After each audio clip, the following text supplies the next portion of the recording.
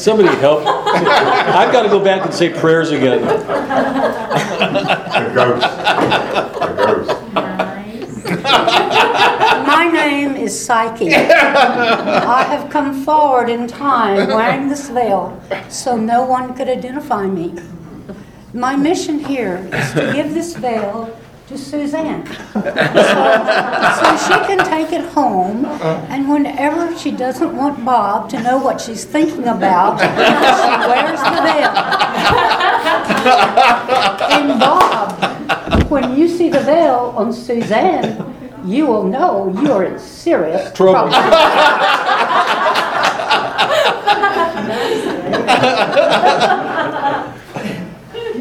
Oh, it looks beautiful. Huh? Beautiful. Huh? You gonna get rid of the rest of the outfit? Stop there. Let me see how that looks on you. Oh, that looks wonderful. Did that part of belly dancing Yeah. stop? Yeah. Where did you find it? I know. Yes, it did. Marcy, just a point of clarification there. Is that Psyche or Oriole? Psyche didn't wear one, but if it's Oriole, then I'm frightened.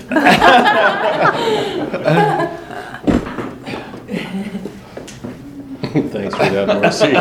You're welcome. Oh, God. Well, just be warned, if somebody comes knocking at your door tonight, to spend the night there.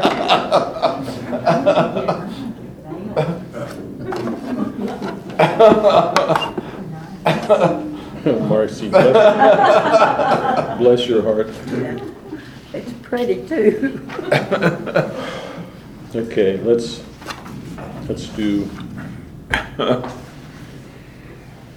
Yeah, we're gonna have to do 2 sections next time. They're not long, so let's do section 3.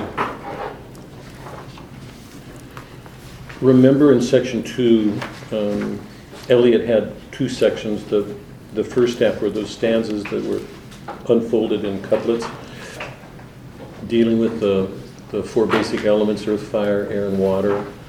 And you remember in all of them, Eliot was presenting things that go to dust, that all things come to dust.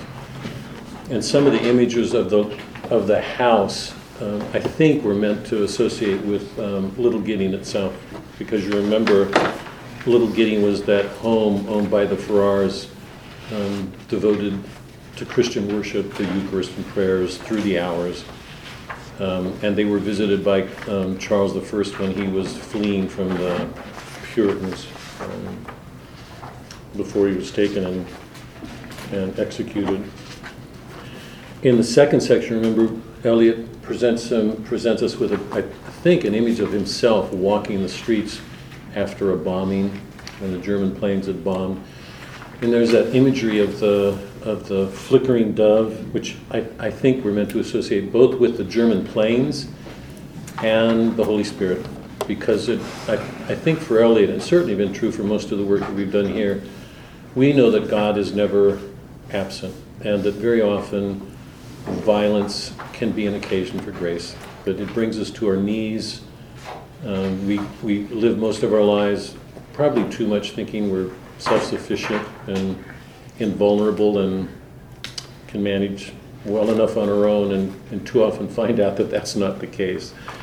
And it's during this walk, this round, as probably a flight marshal, that he encounters this figure who I think we're meant to think of as a Dante figure, and maybe a compound figure, Dante and Ezra Pound, or possibly some other figures. Remember that at the end of that second section, the figure that he meets offers him this, what on the surface seems like consolation, but it's not. It's just a reminder, again, of the truth of that whole section, the whole second section, and that is disasters all around us. There's a catastrophe. London's being bombed by the Germans, and when everybody else is probably panicking and running and fleeing for their lives, taking cover, Eliot's reminding us that very often it's only in catastrophes that we really come to ourselves, because then we have to deal with death. I think I mentioned that episode I had with a student when I was at Magdalen, we were doing Shakespeare's The Winter's Tale. I don't know if you know the play, but all of you have done it together here. We've done it. Remember that Leonte accuses his wife and sends the child away to be killed, and what he does leads to the death of his son, and ultimately, or during the middle of the play, we think that it's led to the death of Hermione, and he loses everything. One of the students' comment on the play when we were doing it at Magdalen was, why is it that so often we don't make the changes we should unless we're facing the prospect of losing everything? To me, it's a measure of how deep our pride is, that sometimes we don't make the changes that we should until something really potentially disastrous happens, and then we have to take a look. I think it's that kind of scene here. London's being bombed. The ghost meets him during this calamity.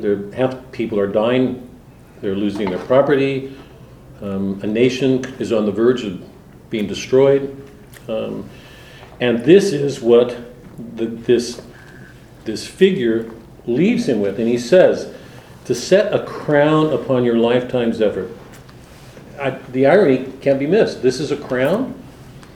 A city's being destroyed, virtually destroyed. And he's reminding him of the success of what he's done during his life, because Eliot was a successful poet. To set a crown upon your lifetime's effort, here's the crown.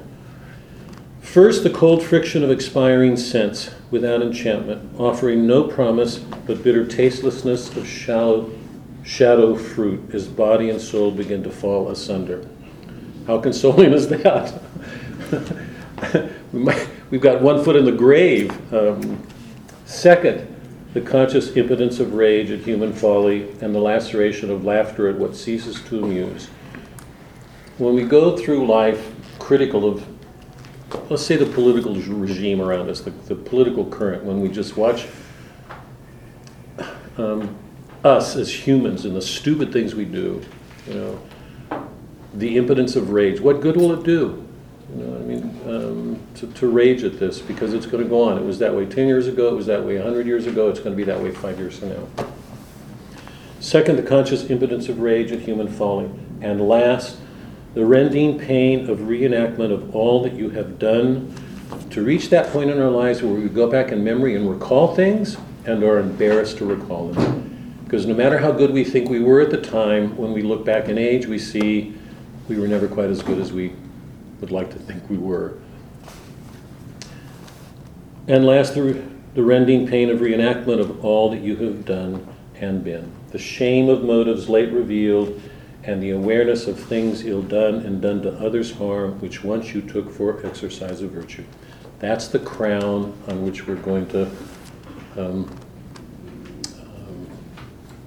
put a final stamp on our life's work. And he goes on, then fool's approval stings, the things that we thought we did so well. When people approve of them, it's embarrassing. From wrong to wrong, the exasperated spirit proceeds, unless restored by that refining fire, where you must move in measure like a dancer. The whole effort of the quartets is in the direction of a purification. For us to enter into that still point moment, to separate ourselves from the world so that we can become better human beings, more like Christ. Unless restored by that refining fire, where you must move in measure like a dancer, the day was breaking in the disfigured street. Disfigured street, the effects of explosions everywhere. He left me with a kind of valediction and faded on the blowing of the horn. Section 3. There are three conditions which often look alike, yet differ completely. Flourish in the same hedgerow, attachment to self and to things and to person, detachment from self and from things and from persons, and growing between them, indifference, which resembles the others as death resembles life. Being between two lives, unflowering between the live and the dead nettle. This is the use of memory for liberation. Not less of love, but expanding of love beyond desire. And so liberation from the future as well as the past. Thus, love of a country begins as attachment to our own field of action and comes to find that action of little importance, though never indifferent. History may be servitude, history may be freedom.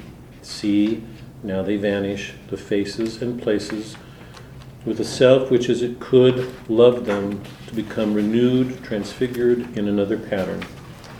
Sin is behovely, but all shall be well, and all manner of things shall be well. That's from Dame Julian. He will end the poem with those lines. Just remember that. We won't go there tonight, but just remember that the end of the poem will echo these, pick them up again. Sin is behovely, but all shall be well, and all manner of things shall be well. If I think, again, of this place and of people, not wholly commendable, of no immediate kin or kindness, but some of peculiar genius, all touched by a common genius, united in the strife which divided them. If I think of a king at nightfall, of 3 men and more, on the scaffold, and a few who died forgotten in other places, here and abroad, and of one who died blind and quiet, why should we celebrate these dead men more than the dying? It is not to ring the bell backward, nor is it an incantation to summon the specter of a rose. We cannot revive old factions, we cannot restore old policies, or follow an antique drum. These men, and those who oppose them, and those whom they opposed, accept the constitution of silence and are folded in a single party. Whatever divisions separated us during light are not there in heaven, because nobody's in heaven who's not united.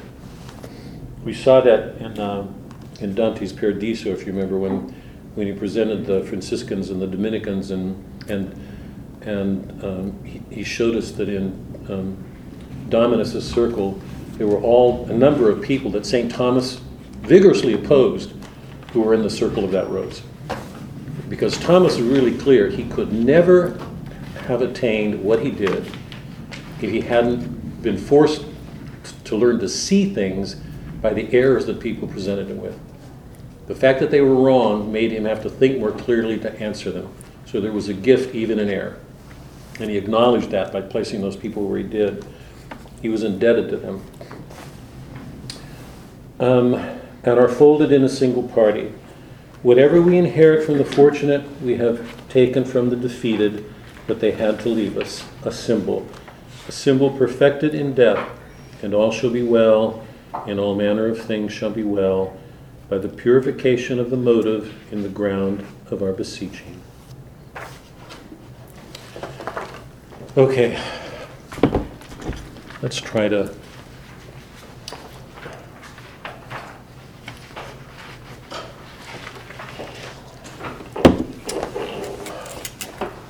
do justice to this ending. Very, very quickly. These are some of the themes that we've talked about in the last 2 weeks. In a somewhat glancing way, because we're always moving forward. I can be. It's a feast day. So help yourself. Some of the major themes. The injustices of the gods. Remember that Oriole set out to write her letter to bring a case against the gods. I forgot until just this week, by the way, just to let you know. I was reminded of it. I haven't read C.S. Lewis in a long time, and he just has not been on my mind. He's got a collection of essays called God in the Dock. It's a wonderful collection of short essays. And it's so appropriate in light of this, because Oriole is putting God in the dock, right? She's taking God to court to bring her accusations against him. So he knew that the modern temper was against God. That by and large the secular world hated God, took a judgment against him. So just remember that title, God in the Dock.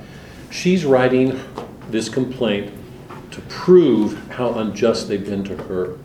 Okay, and remember it's written for the Greeks, somebody from the Greek land. So we're to understand that as it's being written to a modern rationalist, a secular mind that in all likelihood would agree with her.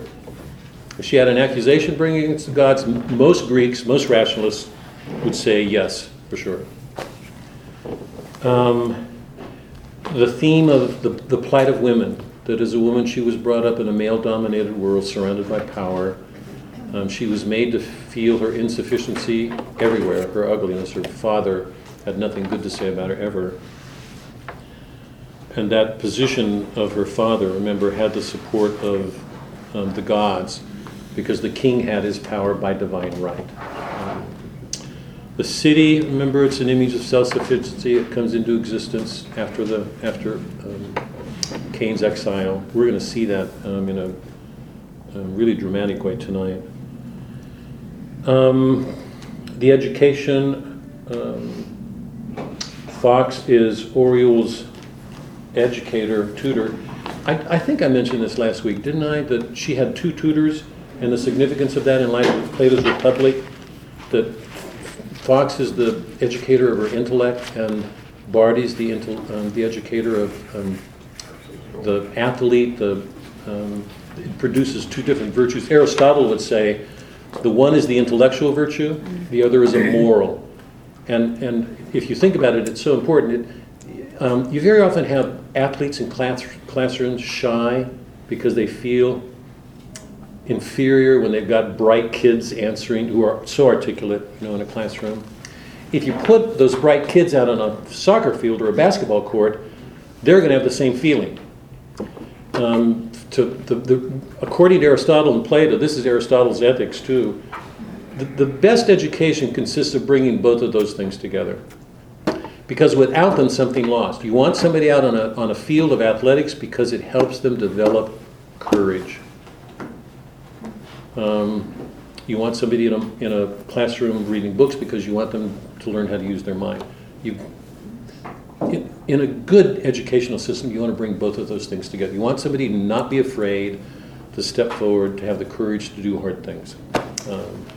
Not just perform sports, but the way he uses his mind, he or she uses their mind. The theme of beauty, Oriole knows that she's ugly, and at some point she comes to believe pretty fiercely that if she was wrong and the gods were right, she will never be able to see them anyway because she's ugly. That the gods will make no place for her until she's beautiful, till she has a face, till we have faces. And you know that everything that happens in the chapel garden at the end is surrounded in beauty. Everything about it speaks of the beautiful. The last week, what came into focus last week was how important this conflict is between possessive love and what I called last week the imago naturalite Christiana, the natural image of Christ. That at the center of every soul is an image of Christ at work, and Psyche's that image. So the great tension here is between those 2 things. The tendency in us to say, it's mine, I want this. I want to be left alone, I want to be able to do what I want to do, and Christ who is calling us back to the Father. That struggle, I think, really defines the struggle of the whole work. The conflict between faith and reason, over and over again we see Oriole using her mind to justify her self-pity, to blame Psyche.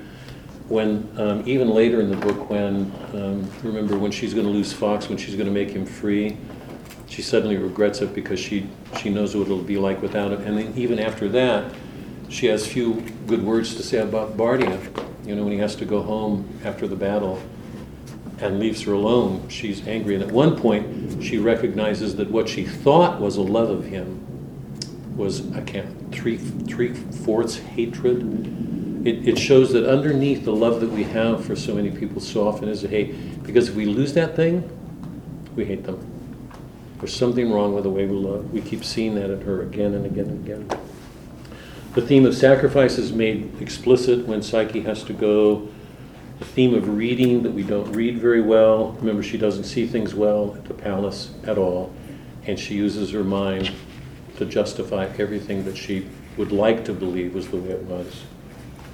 And last week, we reached that point when she came home from the visit at the castle and put on her mask and enter the darkness.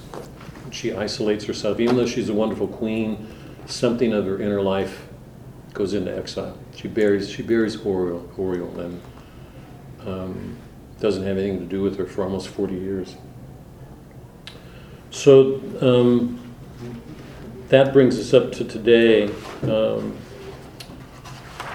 So the first 8 books, from the death of Oriel's mother to her visit with Psyche in the tower, the coming of Trunia, I think that's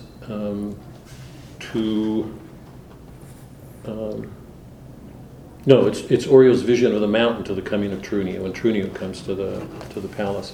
Tonight, it's from that point, from the time that Oriel became queen to the time that she takes her accusation against the gods. So that covers the whole of our book. Tonight, a couple of things that are important for this week. I wanted to talk about this for a couple of weeks, but I've held off because I wanted everybody to have a clear picture of just how important possessive love is. In our Catholic faith, one of the great traditions, it's always alive and well. There are circles of contemplative people today, and most of Christians, Catholics and non-Catholics who don't take part in that life, are aware of the contemplative life, even though they've committed themselves to an active life. It could be a teacher, a doctor, a lawyer, it doesn't matter. But something that I want to say about both of them, because it really bears in this in ways that I don't think we often see. Aristotle said, 3 centuries before Christ's coming, that the contemplative life was the highest form of life, because in the contemplative life, a person puts his mind and heart on what's unchanging, eternal being. There cannot be anything greater. That's Aristotle. Plato would have agreed, too. The contemplative life is the richest life. The mystics know that. That's why they give their lives to it. The longing to be one with something that's unchanging, not subject to the vicissitudes of life, that you can count on. You know it's there. The discipline of doing that. The active life, what's the parent? Is it Miriam and Martha? Mary and Martha? Rachel and Leah also. Yeah, who are images, taken usually as images of the contemplative active life. Is it who? Mary and Martha. Mary. Who washes Christ's feet? Is it Mary? Mary. Huh? No, Martha does the washing. Martha serves. Martha's busy with serving. Yeah, and Mary, is she the one who washes Christ's feet? Well, Who? there's the woman that washes Christ's feet with her hair. Could be Mary Magdalene. But in the scene where he says she's chosen the better part when that's Martha is Mary's complaining feet. because she's doing all the work. Martha's doing the work. So we have a number of examples in the Bible where Christ is clear about the difference, that Miriam's the one who washes the feet. Mary has chosen the better part because she's serving Christ directly, while No, she's Martha, not serving him. She's sitting at his feet. She's listening. Listening. she's contemplating. I mean, that's a contemplative. Yes. She's one with him. Yeah. The issue, and he says she's chosen the better part. Aristotle, several centuries before, said contemplative life always happy. It offers the greatest degree of happiness. The active life is good. The church recognizes it. There's a good to Miriam. I should have gotten this. I should have looked this up. When she serves, she's serving Christ. She's still serving. She's doing a good.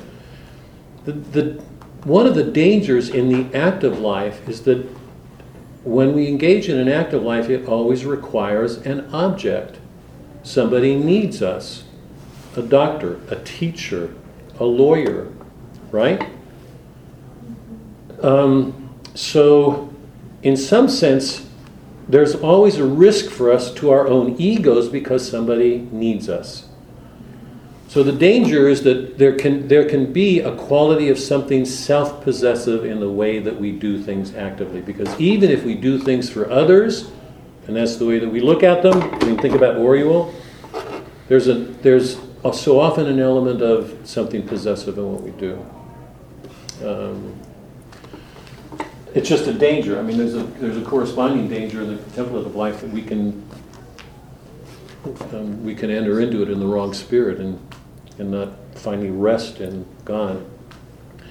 The reason for bringing this out now is that Oriel's very active. She does a lot, from the time that she puts that veil on.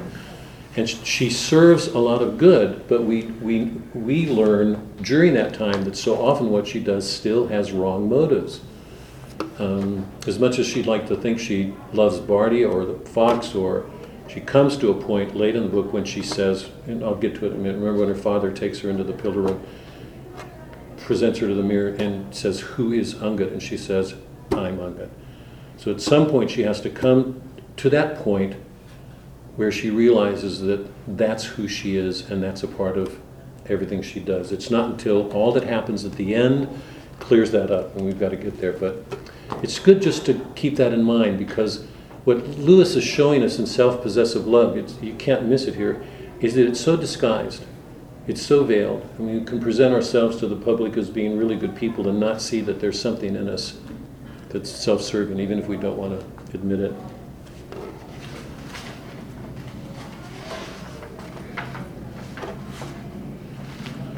The theme of poetry. It's been a major thing all along. Turn to page 275.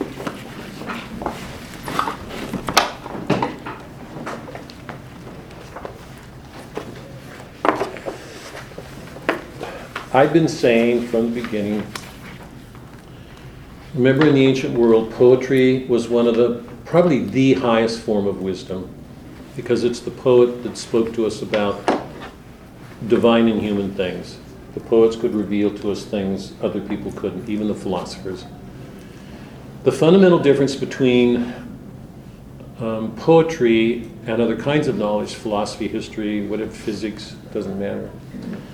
Poetry always presents us something as experience. It's not ideas. It's not a knowledge about. Ideas are about something. Ideas always involve an abstraction. We have to abstract from something, takes the form of an idea. So we know something through an idea. In poetry, we have knowledge by experience. We return to the world. We're allowed to go back to the world and re-enter it so that something can happen. It's almost like a grace, because we're allowed to go back and experience something that possibly, in the hands of good poets, is renewing. We could even see redemptive in some ways. I mean, certainly in this story, what happens to Oriel is redemptive. We can share in that redemption, not as an idea. We go back and live the experience with her. So poetry offers us a knowledge as experience, not as ideas. Eliot and C.S. Lewis, men like that who were, of our time, particularly Lewis and the Inkling group, believed in the central importance of literature at its best, because at its best it gave us a knowledge that was universal. Even if it was about a particular person, it could take us to depths that show us something about the depths that all people could relate to. On that page, 275, remember when he comes to that little forest chapel, Oriel comes to that forest chapel, she meets this priest, and she has questions about the goddess on the altar, and he says he will tell her the story if she gives him some money, and she does.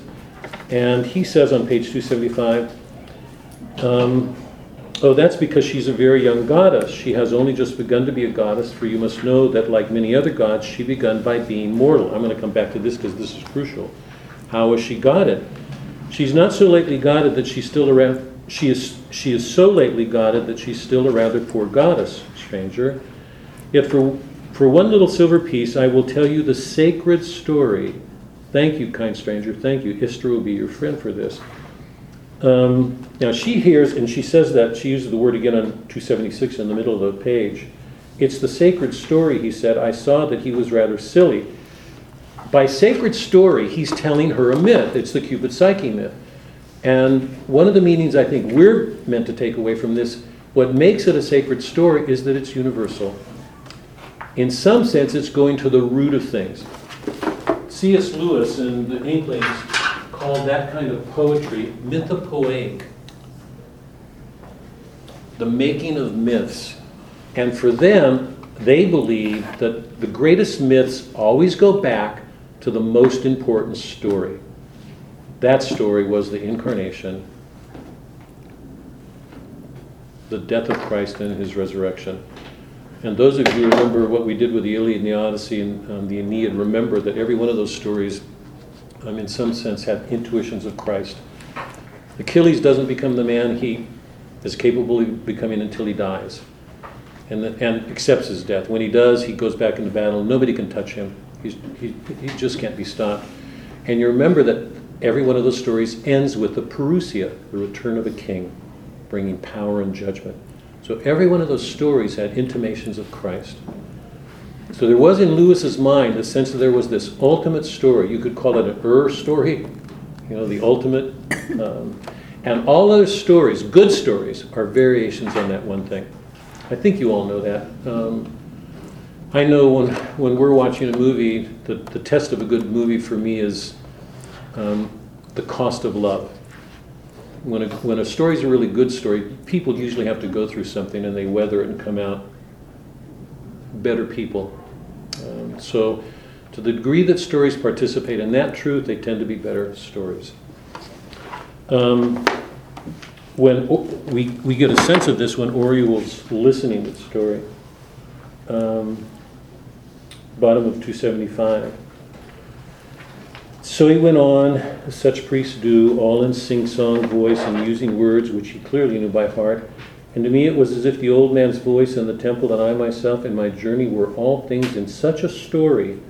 It's like he's telling her story. All of us have that experience, don't we? We're in the middle of a story and somehow we identify with it.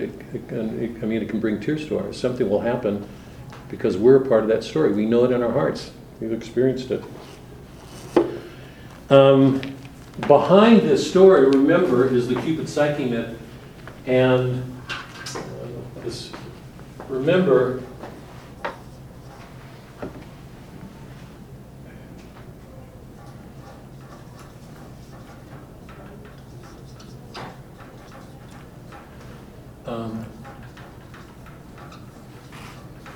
I'm going to be doing what Fox does right now. I'm a little bit reluctant, but let me do this anyway. Remember, what's behind this story is the Cupid myth, the Cupid Psyche myth. Aphrodite is, in the Greek world, is an image of divine love. Not something else, divine love. It's not Zeus or Hermes, or it's love. Her son was Cupid, and Cupid, remember, is the one who falls in love with Psyche and wants to marry her. In some sense, when they talk about Aphrodite being jealous, I think that's a human way of talking about the way in which when a human soul begins to love earthly things more than gods, the gods get angry. And Cupid, in the scheme of things here, is like a prefiguring intuition of Christ, because he moves towards the earthly order. And we'll see this actually work out a little bit in this way at the end, because you know that Cupid sent Psyche into exile, and at the end she's reconciled to him. The god appears. I think we're meant to see that it's Cupid, but in some sense it's an image of Christ. It's Christ coming to bring judgment on Oriol at the very end. Visions, the theme of visions. Through most of the story, we've seen the tension, the conflict between faith and reason. Reason, we've seen, constantly makes excuses to do away with belief. Oriol's always using her mind to excuse or to change, to minimize, to justify what she does before she will admit the truth. A change takes place towards the end. It's no longer just a tension between faith and reason. It's a tension between reason and visions and dreams. And it's interesting to me that visions and dreams take on the importance they do because typically for us as humans, dreams and visions we tend to associate with an unconscious life, the sub-rational. It's what escapes, gets around reason. So reason isn't interfering. So she tends to have these when she's exhausted or asleep. In a couple of instances, she walks into a dream. She's changing. But it's a world in which reason has been relaxed. Something else is being allowed into her, and in those visions, she's seeing a greater truth to herself, and they begin to break in and finally bring her to herself. So we shift from a tension between faith and reason, where reason tends to explain things away, to a tension between reason and visions. And the visions are overpowering. They take her to a depth that reason can't reach. Sacrifice. In the beginning we saw that sacrifices were implied in the house of Ungut. They become explicit with psyche sacrifice. At the end, the connection between Ungut and what happens with sacrifices becomes even more explicit because of what Oriole learns to see about herself and what she hears, I think largely from Ansit. Because Ansit says to her, you took my husband's life, you drank his blood, you devoured him. You've got and those have been the terms used to describe Ungut all along. So, and Lewis never mentions Christ, but I think it's impossible to read these things without hearing Christ. Didn't I talk about that last week? At the center of the Inferno, the last images in the Inferno have to do with eating.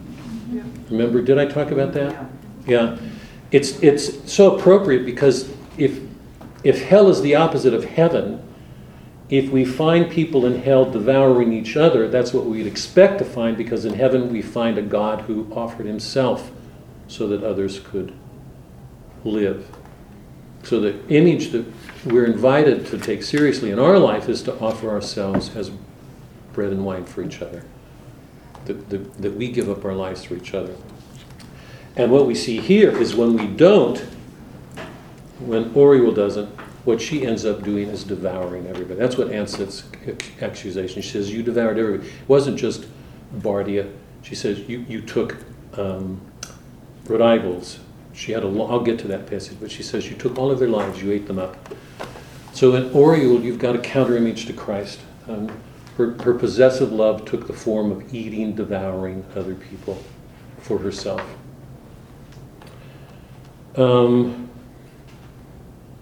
Ansit says of her that she drank up his blood. She devoured him. The spring season, this is when things turn. Where are we? It's interesting because it's a prelude of Easter. Remember that she comes to the festival after the revelations begin to come to her, and she has to participate in it as queen. And when it's all over, the crowds come pouring out and around the house of Ungut, with everybody crying out, "He's born! He's born again! He's born again!" It's an Easter rite. It's a spring rite. The earth is returning to its life. Things coming to life again, and it's interesting that it's at this point that Oriole herself is coming to life. So it's happening in this Easter. It's a prefiguration of Easter. This Easter ritual is she herself is also, she's coming out of the darkness. All the painful things that she's having to go through right now are going to bring her to a new life. Till We Have Faces, this notion. Paul in Corinthians says this, "For now we see through a glass darkly, but then face to face. Now I know in part, but then I shall know fully as I am fully known. So faith, hope, love remain, but the greatest of these is love." We won't see God face to face until we have faces. Lewis says that. It's on, there's two passages. Actually, I want you to see these, so just to underline them. Two things in this context. Look at 275. It's that page we already looked at. Remember when the priest is is answering Oriel's questions about the goddess, and he says, "For you must know that like many other gods, she began by being mortal. She began by being mortal. There was something lacking in her face. At the very end, she will become Psyche. She will have a face. She will be Psyche. And at that point, she will be in the presence of the god." It's Cupid, but I think it's really Christ. Lewis knew that. We can't see God till we have faces. And there's that other quote, I can't remember the passage where he says, "And we shall know him. We shall know him as he is, for we shall see him. We shall see him as he is, for we will be like him." You all remember that? That's one of Paul's letters too. We shall see him as he is, for we shall be like him. That is, we will have a face like Christ. We won't see Christ until we ourselves have gone through that purification. The church fathers had this belief. This was central to the Christian belief at the beginning of Christianity. Deus fit homo ut homo fieret Deus. God became human so that humans might become God. Remember, Psyche began as a mortal, but she will end as a god. At the very end of the story, Oriel, who began ugly and deformed, will look into that mirror with her sister and say to herself, "You too are Psyche." I mean, she'll hear the God speak those words to her. We get images of that in the Transfiguration, at the mountain. When Peter sees the Transfiguration, my mind is just going. He says, "Let's stay here," because he's so overwhelmed by what he sees at the Transfiguration. We have intimations of what it will be like after we die, but somehow we will take on a different body. Christ came here to take on our nature. He took it back. So when we reunite with him, hopefully we all will, we will take on a body like his, glorified body. We will share in his divinity. Start out as a human, in the end times, share his divinity with him. We have to feel something of that at the end when Psyche or Oriel looks into the pool, and the voice says, "You too are Psyche." That it's not just the human soul anymore. A transformation has taken place.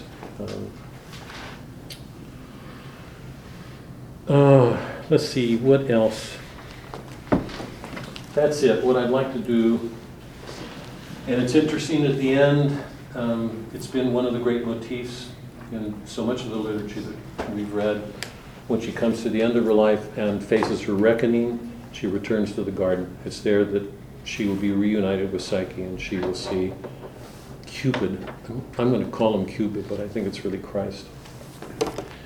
What I'd like to do is go through some passages and then talk about them, because there's a lot here, some troubling things to talk about. But any comments about any of this?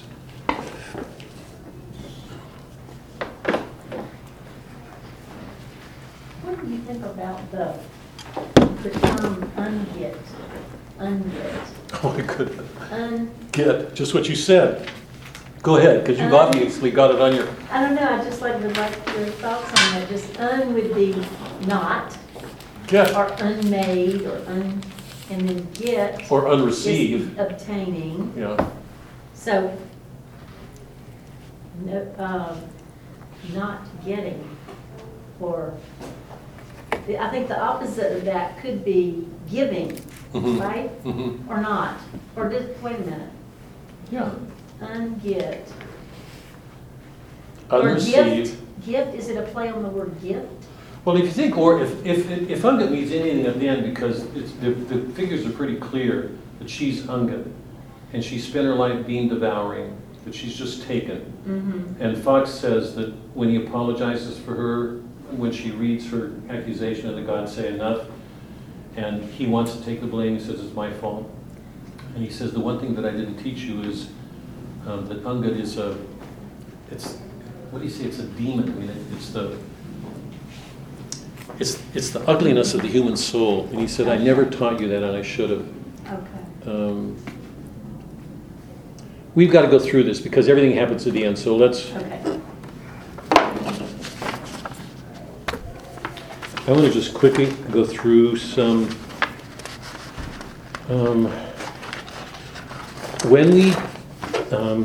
When we ended last time, Oriel had just come back from her visit to the castle, trying to persuade Psyche to come away, and tempting her and causing her to go into exile. And she saw the castle destroyed, and then goes back home. She puts on her mask and goes into hiding. But when she comes back, remember, she goes up. Just take a look at this. I want to just quickly go through some lines just to highlight them so we have them together. Because this line is going to be repeated again and again at the end. On page 208, she tries to put Psyche's room into order, but this is what she does. I hung in their proper places, all these things that were a part of her childhood. I wished all to be so ordered that if she could come back, she would find all as it had been when she was still happy and still mine. There it is explicit. Then I locked the door and put a seal on it, and as well as I could, I locked the door in my mind. She locks herself up too. She wants to keep things as they were in order to possess them so that she can have them all.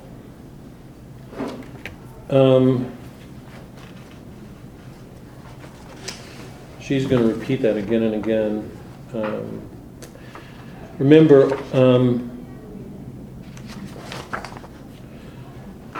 Trunia comes and she really shows her potential as a queen, because that night when they have to decide what to do with Trunia, she immediately makes decisions. She will do battle with her brother, with his brother, and she makes that agreement shortly afterwards with the priest to give them the property that's been a disputed piece of property. She takes control everywhere. It's interesting to me, I don't know what you guys thought about it, but remember her arrangement with the priest was that the king would be able to appoint the guards, and the priest's response was, who will pay for them? I mean, he was trying to be shrewd too. It was interesting to me, it reminded me of Henry wanting to appoint bishops and priests. They're not bishops, they're soldiers. But she wanted to have control over the soldiers of Unget's house. So the political realm had control of the soldiers in that house. They were no longer under the priest. It's just an interesting relationship there, and I don't think it's unimportant. Remember, she defeats Truni's brother Argon, and that night after the battle, she goes back to the banquet hall with all the soldiers, and Barney excuses him, so she's really angry with him because he has to go off to his wife. And she gets drunk. I want to take a look at that because her words at the end, 256.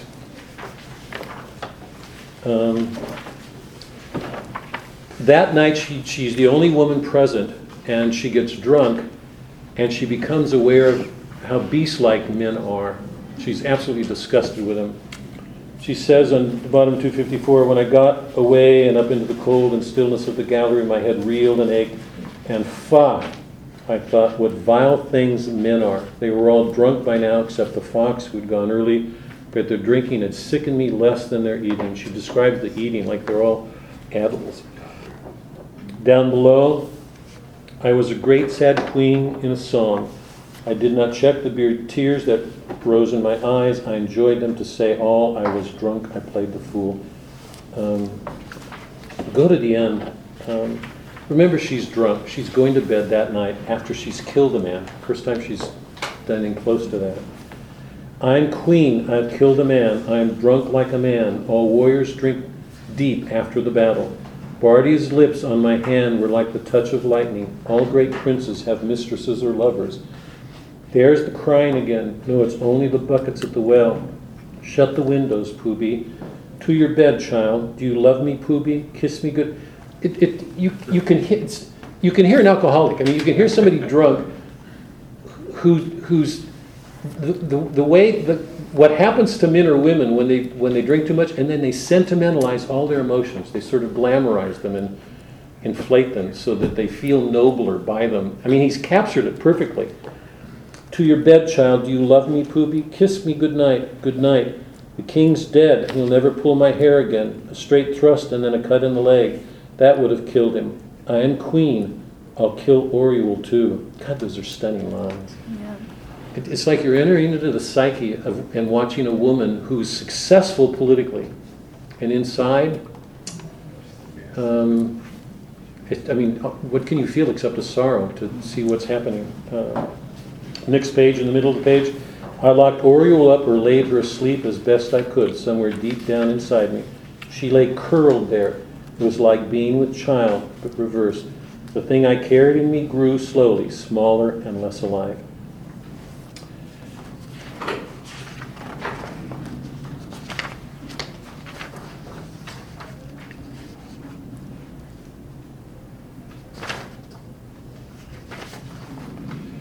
I want to go to, I'm going to skip the chapel scene because I'm assuming you all know it. She hears the story from the priest, remember? And she so identifies with it, but she's outraged when the priest tells her that the sisters actually saw the palace and the god. Because in her own mind, remember she did see the palace, but it's one of the things she's refused to admit. And in the original myth, the sisters do see it explicitly, there's no question about it. So she accuses the gods of being false, and it's on the basis of that she goes home and begins to write her book. Now, it's at that point that the story begins to unravel. So I want to look at some passages here. On page 287,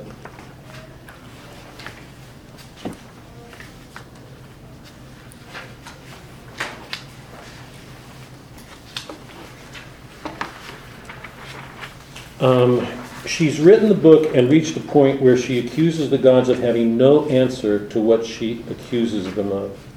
And then a number of things happen.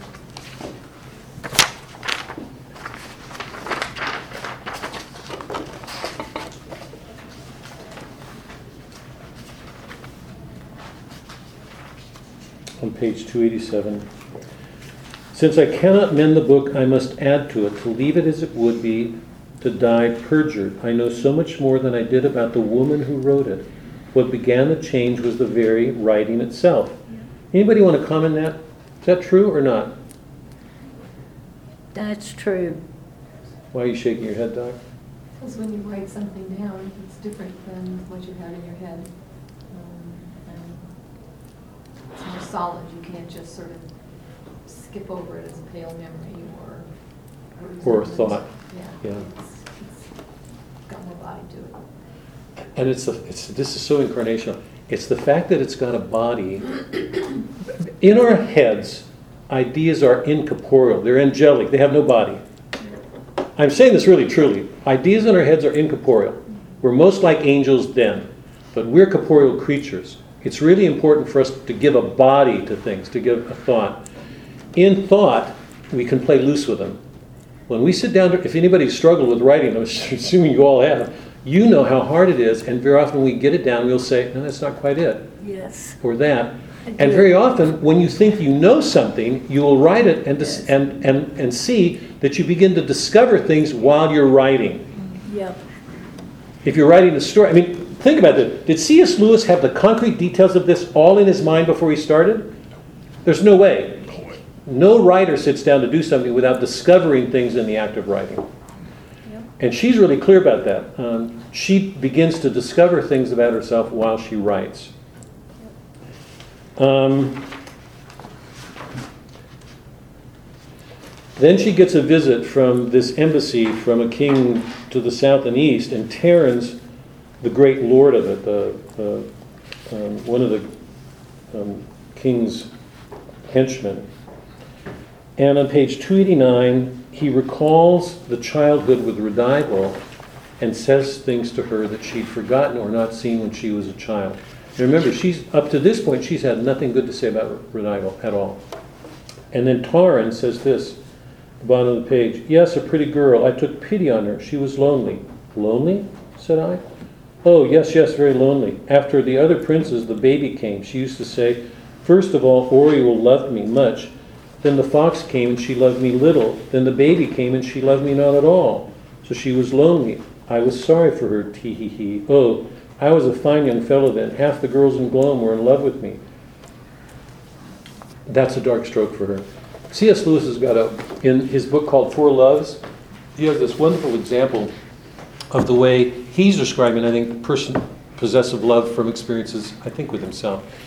It says, when you're in a circle of friends and you have a friendship with a certain person, and A and B, and then C comes into the picture, you no longer have B to yourself, now C comes in. And if D comes in, you have less of him. So that tendency to get envious or jealous of other people because of the friendship that you once had, you no longer do. There's something of that going on here because Oriel looks back on her time with Redival with nothing good to say about her.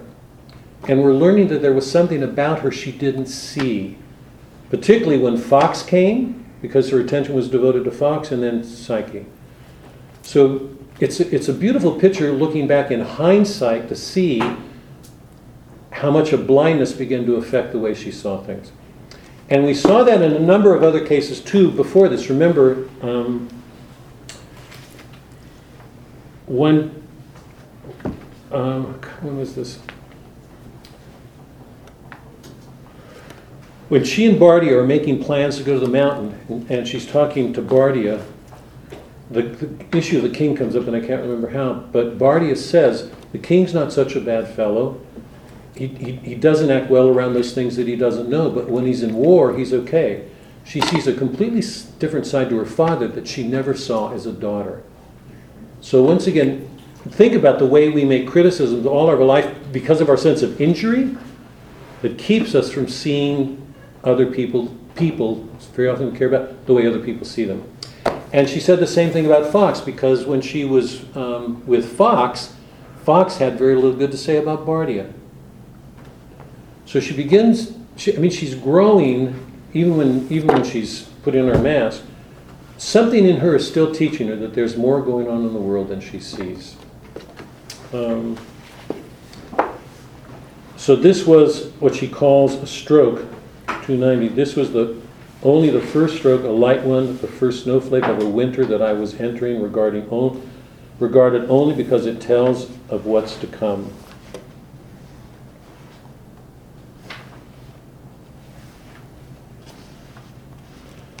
Bardia is dying. This is huge in the changes that are taking place in Oriel. She goes after his death to see Ansit on page 296. She's trying to console her. She's doing her duty as a queen.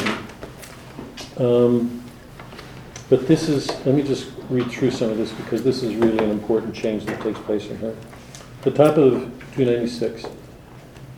This was worse than the worst I'd looked for. A flash of anger passed through me, then a horror of misgiving. Could it, but that was fantastical, be true? But the misery of that mere suspicion made my own voice almost humble. Ansit had just told her that men's lives can be worn out in more places than the minds. That Bardia wore his life out serving her as a queen. She didn't like to hear that and gets angry. You speak in your sorrow, lady, but forgive me, this is mere fantasy. I never spared myself more than him. Do you tell me a strong man's break under the burden of a woman's bearing still? Who that knows men would doubt it? They are harder, but we're tougher.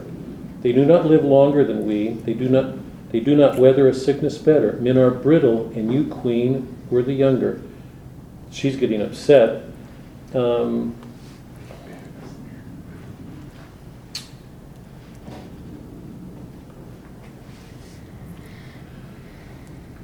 She says that if she'd known, she would have eased his burdens. The queen says, Ansit says at the bottom, you know him little, queen, if you think he'd ever have spoken that word. Oh, you have been a fortunate queen. No prince ever had more loving servants. I know I've had loving servants. Do you grudge me that? Even now in your grief, will your heart serve you to grudge me that?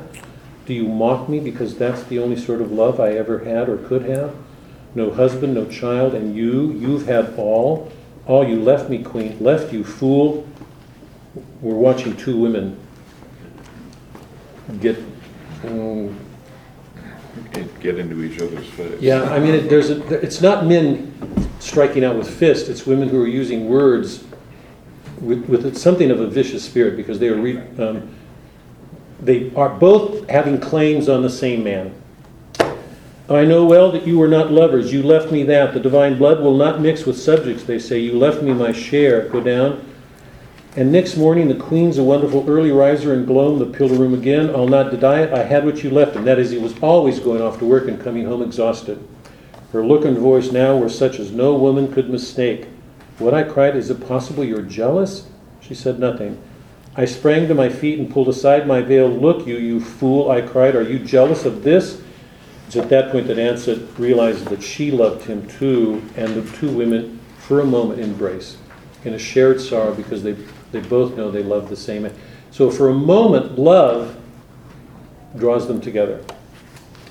At the bottom of 298, the softness did not last. I'd seen something like this happen in a battle.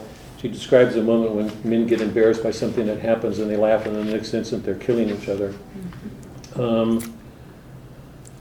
Well, I was saying, 299, you have made me a little better than Lord Bardia's murderer. Bardia's murderer. It was your aim to torment me, and you chose your torture well. Be content, you are avenged. But tell me this, did you speak only to wound, or did you believe what you said? Believe? I do not believe. I know that your queenship drank up his blood year by year and ate his... There it is. Eat my flesh, drink my... It's once again the Christ implied in a pre-Christian world in what people do with each other. Tell you, she said, tell you. And so take away from him his work, go down, make a child and a dotard, keep him to myself at that cost. That is, she would have never said, what are you doing spending so much time with the queen? Come home. She loved him enough to spare him that. And yet he would have been yours. But I would be his. I was his wife, not his doxy. He was my husband, not my house dog. He was to live the life he thought best and fittest for a great man, not that which would pleasure me. You have taken ill... She accuses him of the son. Do you think I'd lift up my finger if lifting it would stop it? And you could and you can bear that? You ask that, O Queen Oriole. Begin to think you know nothing of love. Or no, I'll not say that. Yours is a queen's love, not a commoner's. Perhaps you who spring from the gods love like the gods. It's a dark view of the gods. Like the shadow root, they say the loving and the devouring are all one, don't they? Go down. Where woman's are when she is born 8 children, yes. Oriole looks at her and says, she fought battles with Bardia. She shares his scars. Where are yours?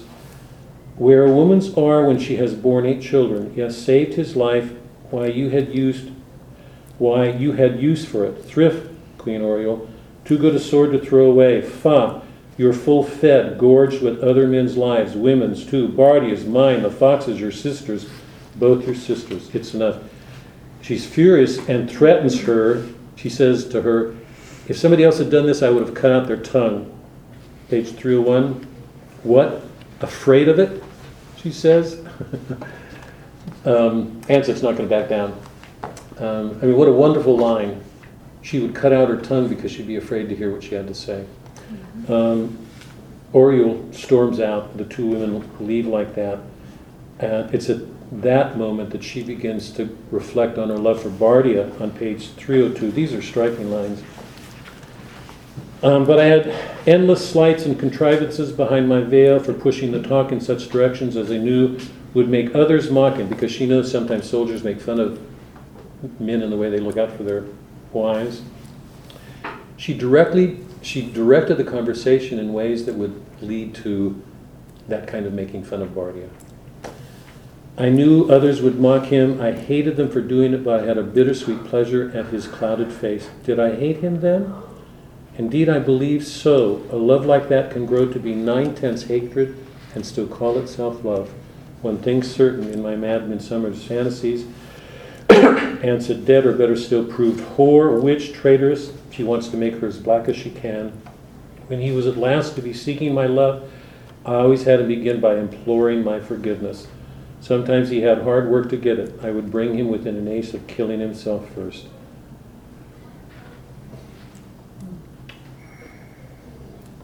This is not a man using physical force on a woman. It's a woman using cunning to give wounds that you will never see on a body. These are sort of stunning. She says in the top of 303, my love for Bardia, not Bardia himself, had become to me a sickening thing. I had been dragged up and out into such heights and precipices of truth that I came into an air where it could not live. It stank, a gnawing greed for one to whom I could give nothing, of whom I craved all. She pictures herself now as this gaping void, that it's just nothing. Here, let me try to go ahead, because I want to ask some.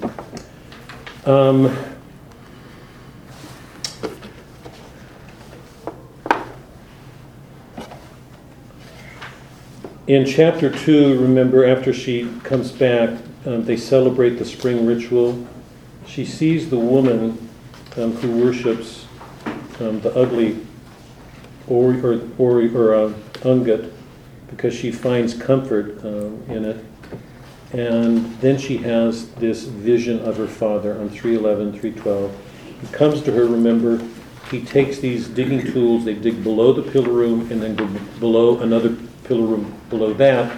He takes her to a mirror at the bottom of the second one, presents her before the mirror and says on page 314, who is Ungut, said he, holding my hand. Then he led me across the floor and a long way off. She saw the mirror. He says again, who is Ungut? She says, I am Ungut. My voice came welling out of me, and I found that I was in the cool daylight. She sees the bad thing, the ugliness of it was her own. Now, let me stop for a second, because what happens now just begins to happen rapidly. The first thing she does is she wants to kill her. She wants to get rid of the Ungut in her. She thinks about taking a sword to kill herself, knows that she won't be able to do it, and goes to the river to tie her ankles and jump in when a voice comes to her and says, don't do it. Now let me stop for a minute, because at this point the visions are going to come running fast, and I want to go through them quickly. But before we do, what do you make of this scene in the pillar room when her father comes to her and takes her to these two levels to present her before this mirror?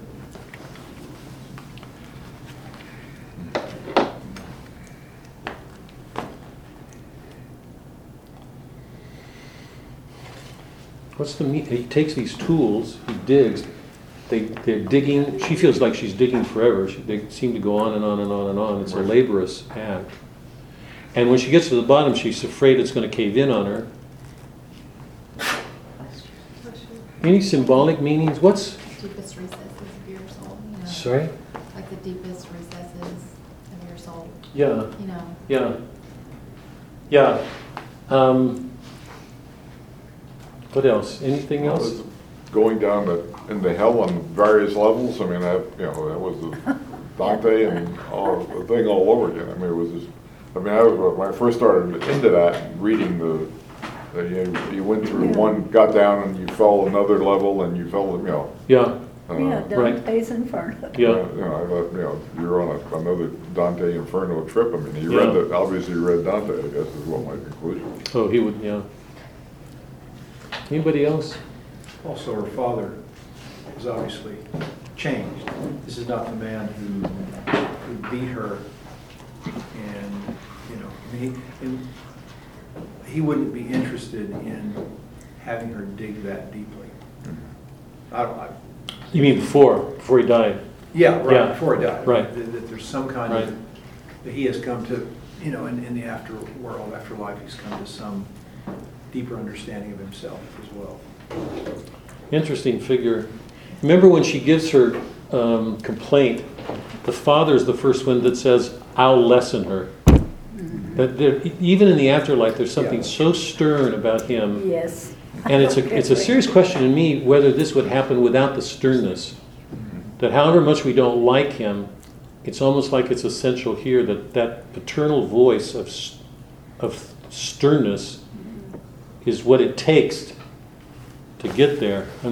Sue, did you have something? No, I was trying to hear, I didn't hear what she said, but when I was reading it, I was thinking of her digging down for her soul. And I just didn't hear what she said. Yeah.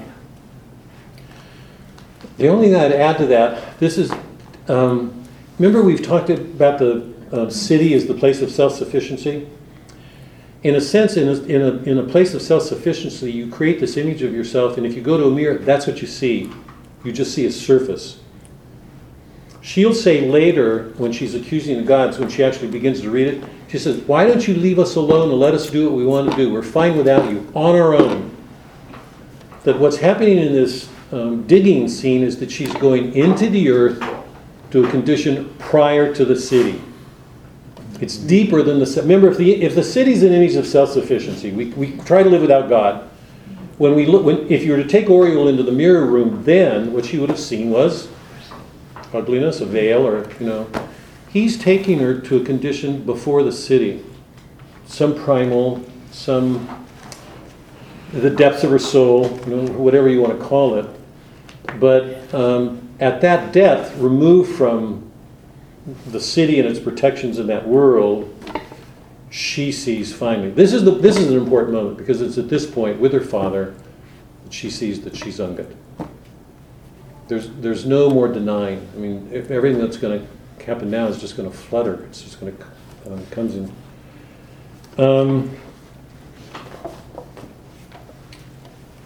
It's interesting to me that what's happening with the mirror there, that she's seen something she would have never seen in the mirror in the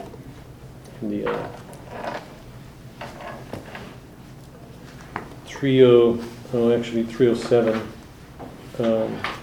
I remember when she's in the house of Ungut during the service, the Easter, the spring service. She's looking at Ungut. She's at the bottom of 307. A face such as you might see in a loaf, swollen, brooding, infinitely female. It was like Bada, as I remembered her in certain times. She sees the ugliness. She associates it with something feminine in herself, but it isn't until her father takes her down in that hole that she finally sees that she's Ungut, that ugliness is in her. She tries to kill herself, but the voice tells her not, and she goes home. And on page 321, she begins to meditate on the advice, the teaching from Fox. Socrates constantly taught that all life was a preparation for death. The Phaedo is the dialogue that I think is being referred to here. That his friends tried to persuade him out of taking the hemlock and fleeing his judgment. And he said, I owe everything in my life to Athens. I can't do that. He accepts his death, and he prepares his soul to die. One of the great values of that dialogue, like so many of the Platonic dialogues, is he's saying, we can't live our lives well if we don't prepare for death. And remember, when she gets into the afterlife, or here, when she makes her accusation, it's the fox who says, I was wrong. I didn't teach you that Ungut is ultimately ugly. Think about all the allusions to the Bible, to the ancient works that we've read.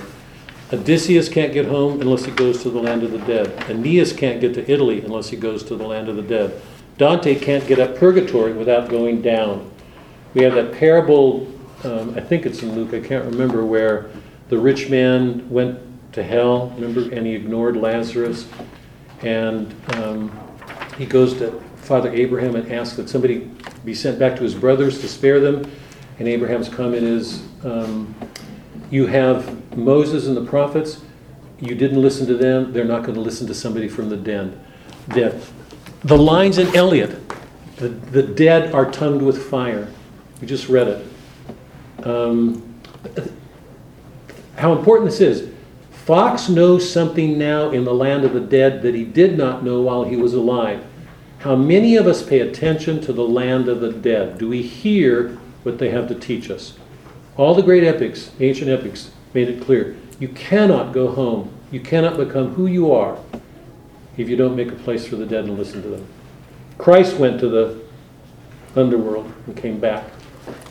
How well do we listen to the dead? Okay, I'm gonna stop here in a minute because I'm She finally,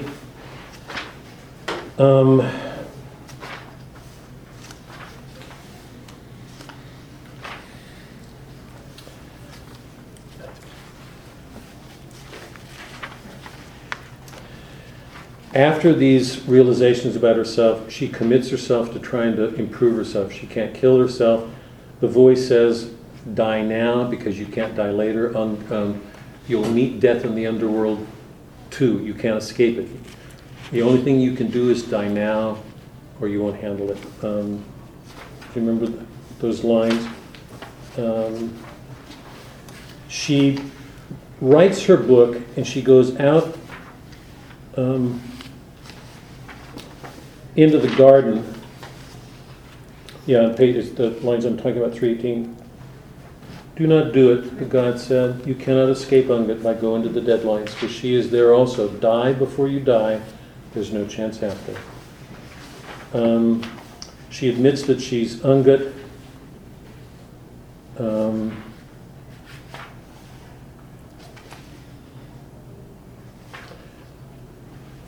She writes her book on page 326. She goes out into the garden to comfort herself, and suddenly she steps into this vision.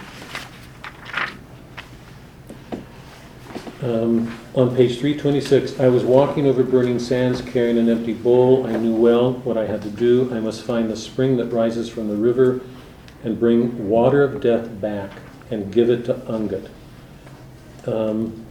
She can't get up the mountain. A bird comes on 327, probably an eagle, yeah. And then the eagle presents her to this assembly in the mountain. And it's here that she begins to tell her story. She accuses the gods of lying to her. On page 332, she says at the top, you leave us nothing that's worth our keeping or your taking. Those we love best, those are the very ones you'll pick out. Oh, I can see it happening age after age, growing worse and worse the more you revere your beauty. The son turning his back on the mother, the bride on her groom. Is there any relationship that isn't defined like that? Think about parents when they feel like their kids have betrayed them, or, they're doing something. Husbands and wives with each other, the same thing. Losing somebody and the responses that we have to it. Stolen away by this everlasting calling of the gods, taken where we can't follow. It would be far better for us if we were foul and ravening. Go down. Oh, you'll say you've been whispering it to me for these 40 years, that I'd signs enough of her palace was real. Could have known the truth if I'd wanted, but now, could I want to know? Tell me, the girl was mine. Again, over in the next page, towards the top. You're a tree whose shadow we can't thrive. We want to be our own. There's that self-sufficiently. We want to be our own. I was my own and Psyche was mine, and no one else had any right to her. Go down. Do you think I wanted her to be happy that way? It would have been better if I'd been a brute, tear her to pieces before my eyes. You stole her to make her happy, did you? Why, every wheedling, smiling, catfoot rogue who lures away another man's wife or slave or dog might say the same. Dog now. That's very much to the purpose. I'll thank you to let me feed my own. I can take care of it. It needed no tidbits from your table. Remember the allusion in that in the Bible. Did you ever remember whose girl she was? She was mine, mine. Do you not know what the word means? Mine. You're thieves, seducers. She goes on, and finally the judge says, enough. She stops and she realizes that she had been going on if the judge had not stopped her. That's an interesting infernal image. I mean, if the judge had not stopped her, that's an eternal condition. I think we're meant to, she would have gone on and on and on. Yes. The judge says, stop. And it's at that point that her father says, I'll lesson her. And she jumps off and Fox catches her, and then he takes responsibility on page 336. He said it was his fault. And then he takes her to this little rotunda with 3 walls. And on each of the walls are these murals of stories.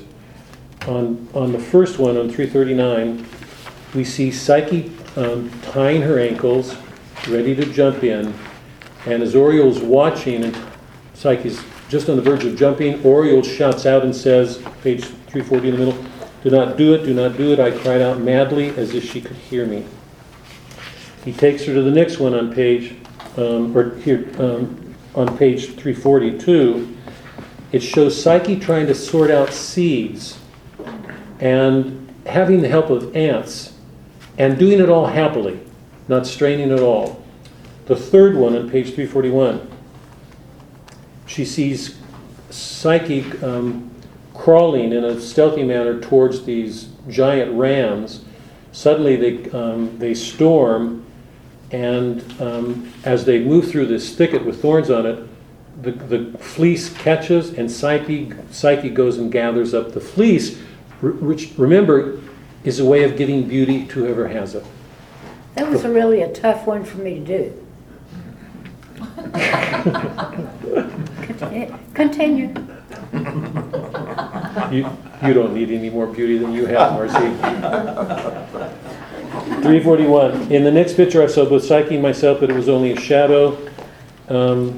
She had her book, Psyche had a bowl empty. She had to bring back the water of death from the underworld. An eagle comes and takes it, and at 342 in the middle, when she came to the foot of the precipices, I vanished away, but the eagle came to her, took her bowl, and brought it back to her, brim full of the water of death.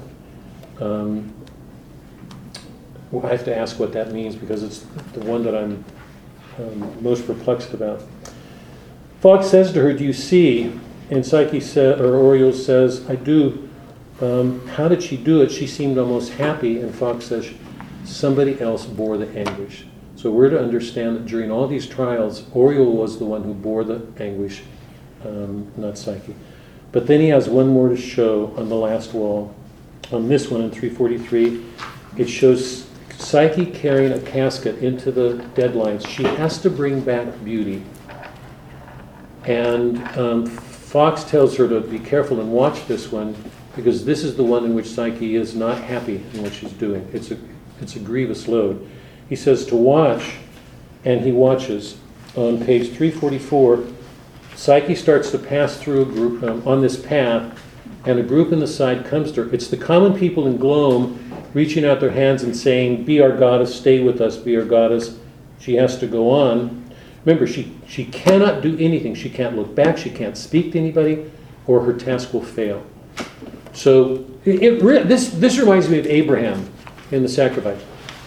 She cannot allow an emotion of pity to keep her from doing it. If she responds to the suffering of another, she loses. I want everybody to hold on to that. Remember, this is a woman. I mean, we've been seeing her as a woman all along. She cannot allow her emotions to come into this for her to pass this test. They say, "Stay with us." She goes on. 344. "Wait," said the fox. "Psyche, your eyes fixed straight ahead," went further. The fox appears to her now on page 345. "What are you doing? Wandering through a tunnel beneath the earth? What? You think it's the way to the Deadlands? You think the gods have sent you there?" All he does is explain it away. He uses reason to say to her, "None of this makes sense. What you think you see is not there." So it's once again Fox being the intellectual, the rationalist, using his mind to explain things away. "Has all my teaching taught you no more than this? The God within you is the God you should obey. Reason, calmness, self-discipline." She has to go on, but suddenly Psyche comes to the third, and there, by the way, 3 temptations. I mean, think about the temptations of Christ. 3 temptations, different, but she has to undergo these 3. The bottom of 343, "When I looked at it, I felt a pity that nearly killed my heart. It was a woman comes out of the shadow. It was not weeping, but you could see from its eyes that it had already wept them dry. Despair, humiliation, entreaty, endless reproach, all these were in it. And now I trembled for Psyche. I knew the thing was there only to entrap her and turn her from her path." The woman reaches out her arms, and we can see a wound on it, so we know who it is. Her eyes look straight forward, but of course she'd seen it come out of the corner of her eye. A quiver ran through her lips, twitched, threatened with sobbing. She set her teeth in the lip to keep it straight. Oh, great gods, defend her, I said to myself. Hurry, hurry her past. And she goes on. After she's... By the way, remember, just quickly, because I want to get to some questions here. In the Aeneid, those of you who are in the Aeneid, remember when Aeneas lands at Carthage, he goes to Juno's temple, and he reads the Trojan War. And the image he has of Aeneas is not the image he is, because for 7 or 8 years, he's been failing to found a city. So the image on the murals is of this hero. That's the last thing he can say of himself, because he's had 8 years of failures. So we feel this discrepancy between the Aeneas there and what's going on. Clearly, Lewis is aware. She's before this temple reading these things, and she's seeing these trials, and she sees herself in all of them. Okay?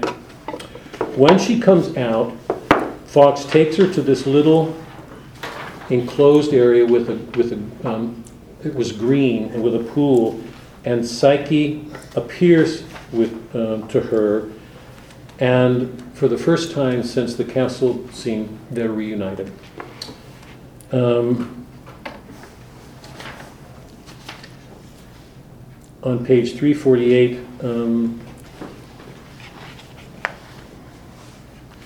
the middle of the page, she bent over me to lift me up. Then when I would not rise, she said, but Maya, dear Maya, you too must stand up. I have not given you the casket. She went to the underworld to get the casket of beauty, to give it to her. She gives it to her now. I stood up, all wet. Now I knew that she was a goddess indeed. Her hands burned me. Go on over. Did I not tell you, Maya, she said, that a day was coming when you and I would meet in my house and no cloud between us. Joy silenced me. But they can't enjoy that moment much longer, because suddenly they know that something's happening at the bottom of 349. I knew that all this had been only a preparation. Some far greater matter was upon us. The voices spoke again, but not loud this time. They were awed and trembled. He is coming, they said. The god is coming into his house. The god comes to judge Oriel. Now remember, she judged the gods. They said enough. Fawkes is going to take her to her own judgment. So he's brought her here to wait for the god's approach. Now the god's approaching. For him to judge her. Each breath I drew let into me new terror, joy, overpowering sweetness. I was pierced through and through with the arrows of it. I was being unmade. I was no one. But that's little to say. Rather, Psyche herself was, in a manner, no one. I loved her as I would once have thought it impossible to love.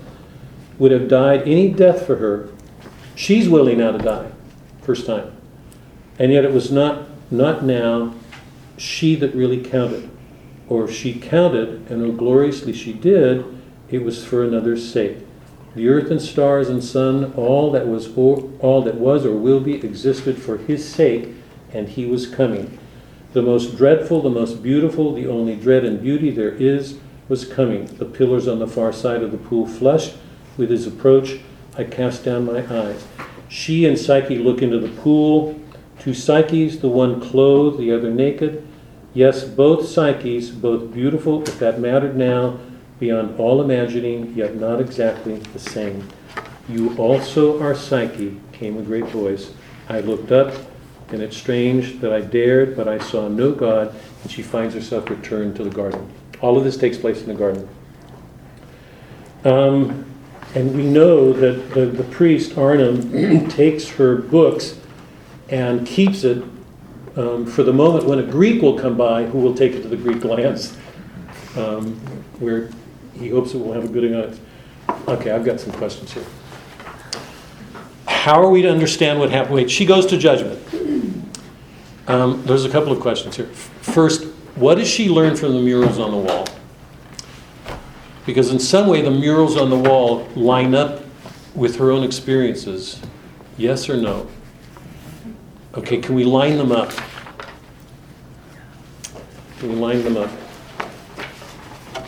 Well, I mean, saying that, like, she actually did go to the river and try to kill herself. Yep. And then the one about the separating, that was a vision Huh? she had, a dream or something. It wasn't. But wait. So one. Wait. I just want to be. So one of them is the dying, right? We know that corresponds exactly to that moment when she sees she's Ungit and she wants to go out and kill herself. So that one has a clear reference. The seeds, you want to take that up? Sue, did you have a? No, I mean, I agree. I thought it was a dream, but maybe not, where she was laboring to divide the seeds. So she was an ant carrying this very heavy seed ahead of her and laboring and not knowing that she could go any further. But she kept doing it. Yeah. It's also an exact description of what she was doing with her writing. If you remember the passages about her writing, she had to sort things through Yeah. and put everything where it belonged, which was a labor. So it relates directly to her in a number of ways. The third one is Could you also say the same thing about? Sorry, Doc? Could you also say the same thing about sorting, if you think about what she did as queen, that she had to stand in judgment? Or I sit guess in you could. judgment? It's a looser. I mean, I guess you could. The description of the writing, I could go back to the passage and show you. If you guys will go back to it, you'll see it's pretty close to the vision she had of sorting things through. What about the rams with the fleece, the golden fleece? It was like a Threw vision. them to her. I mean, she made a noise and they ran at her, and she feared in that instant. But can we relate it to anything in her personal life? Oh.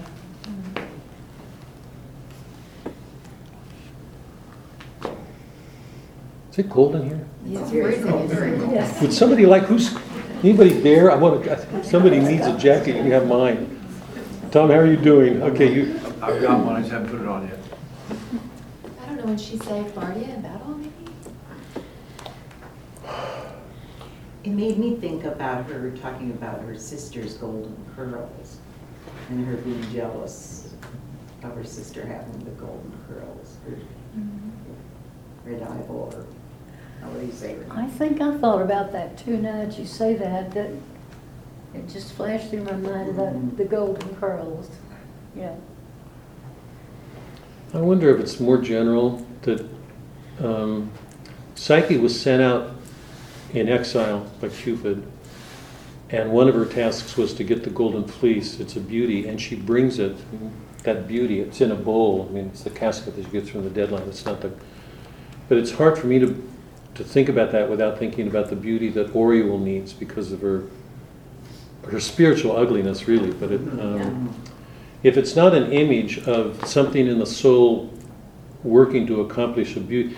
Remember, what I'm saying here is, or that I'd like to suggest, is that Psyche's an image of the Christ at work in Oriole's soul, so that when Oriole is doing so much of what she does in the ordinary life, without knowing it, Christ is at work in some way. And in this case, it's bringing a beauty back to her.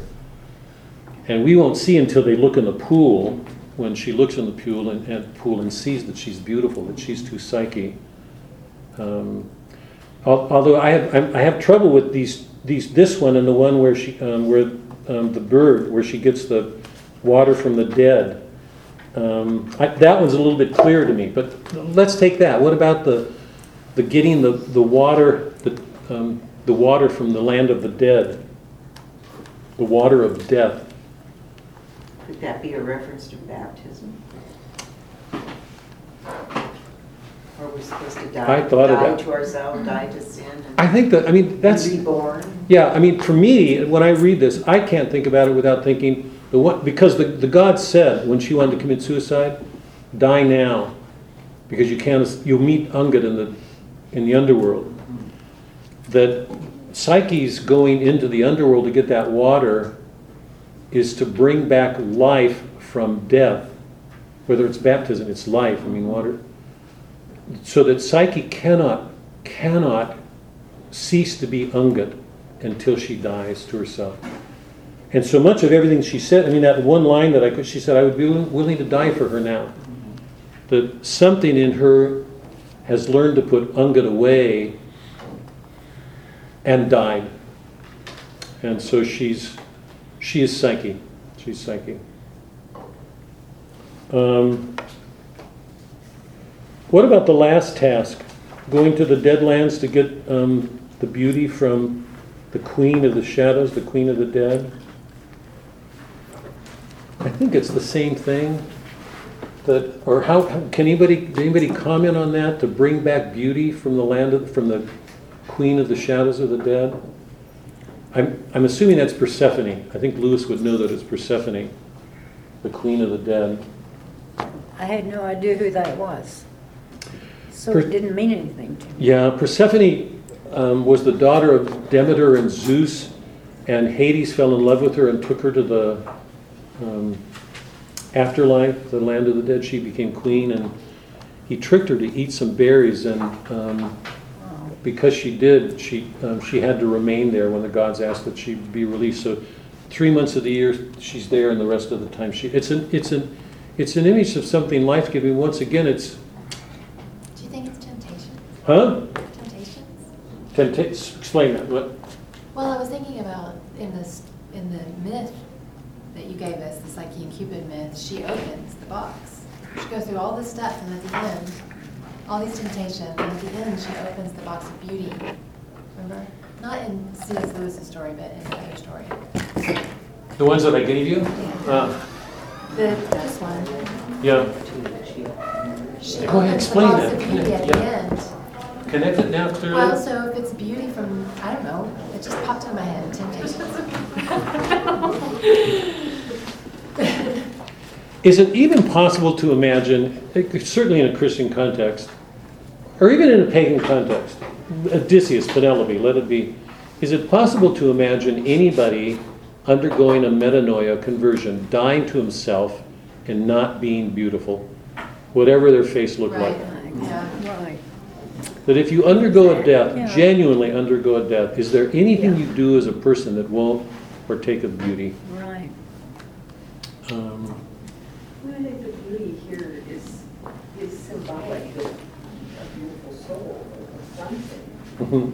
Yeah. And she was both with the ram, when she was trying to deflect the rams.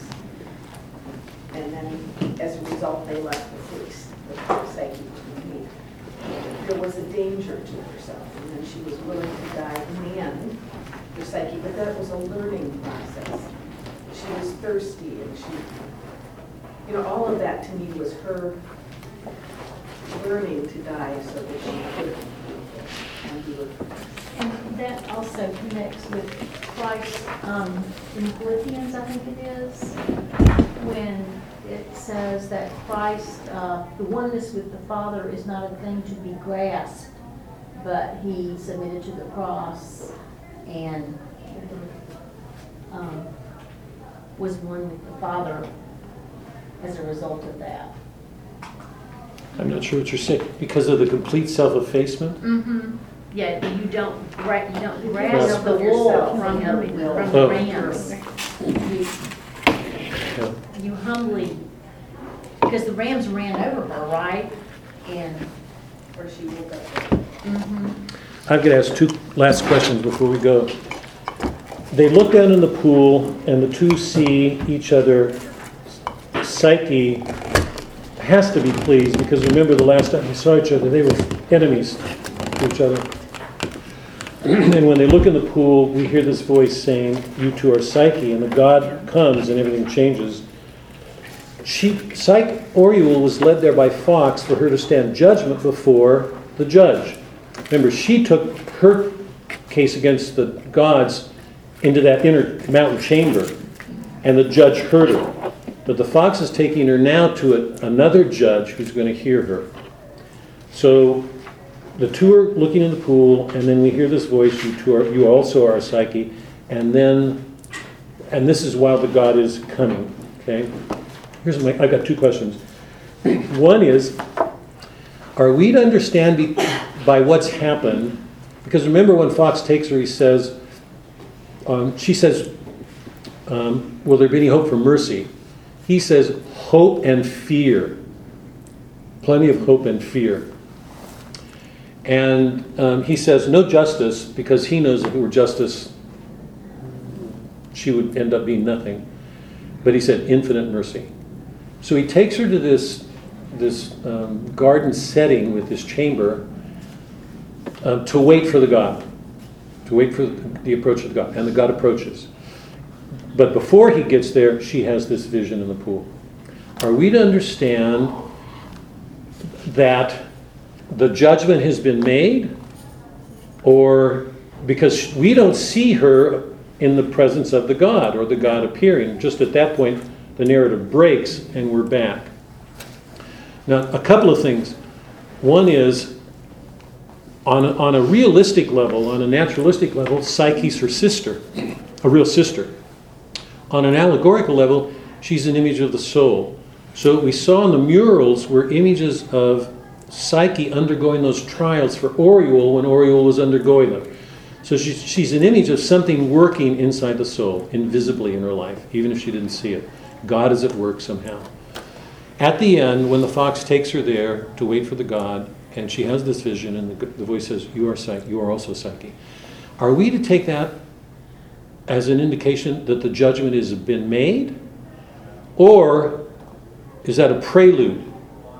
Does he break it off there because she still hasn't met with the Lord, with Cupid or Christ, to hear that judgment? That's the first question. And the other is, remember when it breaks off, I ended my first book with the words, "No answer. I know now, Lord, why you have utter no answer. You are yourself the answer.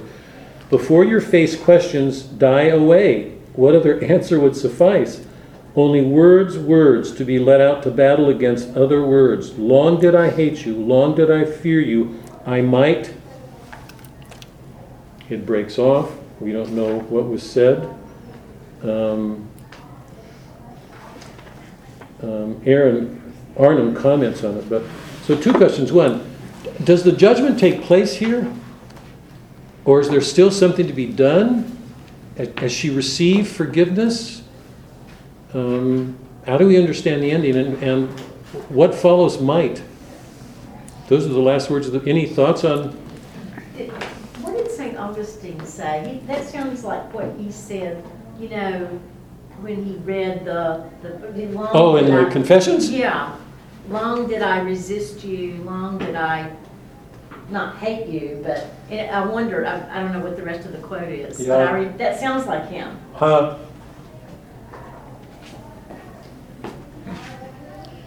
Is she forgiven, or is there still something ahead? How do we understand the end? I don't know. I took it as she was forgiven. I can't make a judgment. Can you give a reason? Can you make a case? What? No, there's hope and fear and mercy, but no justice. Or Dan. not real justice Yeah. for all of us. Her, this aspect of her being naked and then finding out she's changed. I mean, it's a rebirth and it's a new image. She's a new person, basically, is what I. And beautiful. Right, beautiful. Yeah. I mean, so the whole thing has changed. So being that she's a new person, I mean, I take it then that, hey, whatever it was, you're forgiven. I mean, basically. Why do you think Lewis stopped it there then, instead of, if she was brought there to have the God bring a judgment against her, why did he stop before the two of them are face to face? He wants us to come to that conclusion because that's stronger than being told. Say it again, Corey. He wants us to. He wants us to come to that conclusion because then we would believe it more strongly than if someone told us that's what the conclusion was. It's interesting. So it's putting us in a position of testing our own belief. Faulkner was saying that, wasn't he? Faulkner what? Faulkner was saying that. I can't remember where, but it was where, I think it had something to do with phlegm, where people will believe things if they come to that conclusion themselves. Oh yeah, he doesn't want to tell Gavin because Right. Gavin's not. That's You only really listen when you're afraid, when you're scared. Well, when she writes the last paragraph in her book, that she doesn't really finish because she dies mid-sentence, she says, "I know now, Lord, why you utter no answer. You are yourself the answer. Before your face questions die away." So I would take that to mean she has been thoroughly redeemed. Maybe she doesn't yet trust that, maybe she's still, I think she's still regretting her sins, because in the paragraph just above that, she says, "What have I ever done to please the people? Why should they wait for me? I ought to have had Dar in here and learned to love him and taught him, if I could, to love them." So she's still seeing all her faults and feeling regret for them. If what you say is true, Jean, what other answer would suffice? If you're face to face, is there any need for words? Is there anything to say anymore? Right, there isn't, yeah. She knows. I mean, I think we're left with the fact that Oreo is at peace with God, not with what she's done. Yeah. She's honest. Yeah, But she's at peace with God. yeah. In which And case, I don't think we need to know more than that. I mean, that to If we me. could come to that point, wouldn't that be Yeah. wonderful? Yeah, I mean, I think that's partly what's, if you're face to face, there's nothing more to say. But then why would she go on, long did I hate you, long did, I might. What? What? We'll think about that during Holy Week, and we'll have an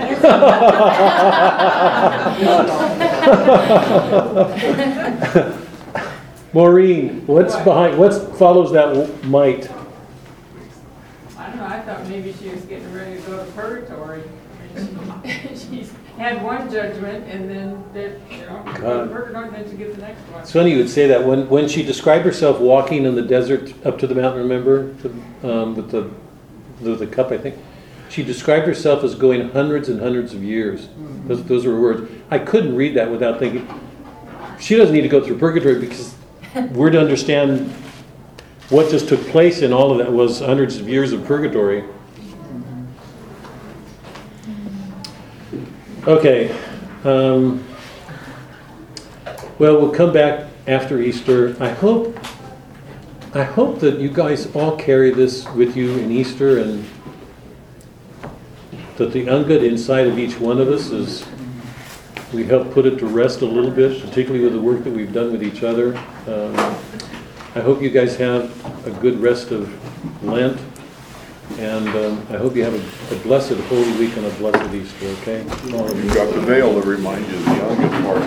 So that's right. The Monday after Easter. The week following. Yeah. Okay, good. Things in the trash. Did you bring that? What? That wrap? Yeah. Oh, did you? How'd you know? Because I froze in here last week. Did you?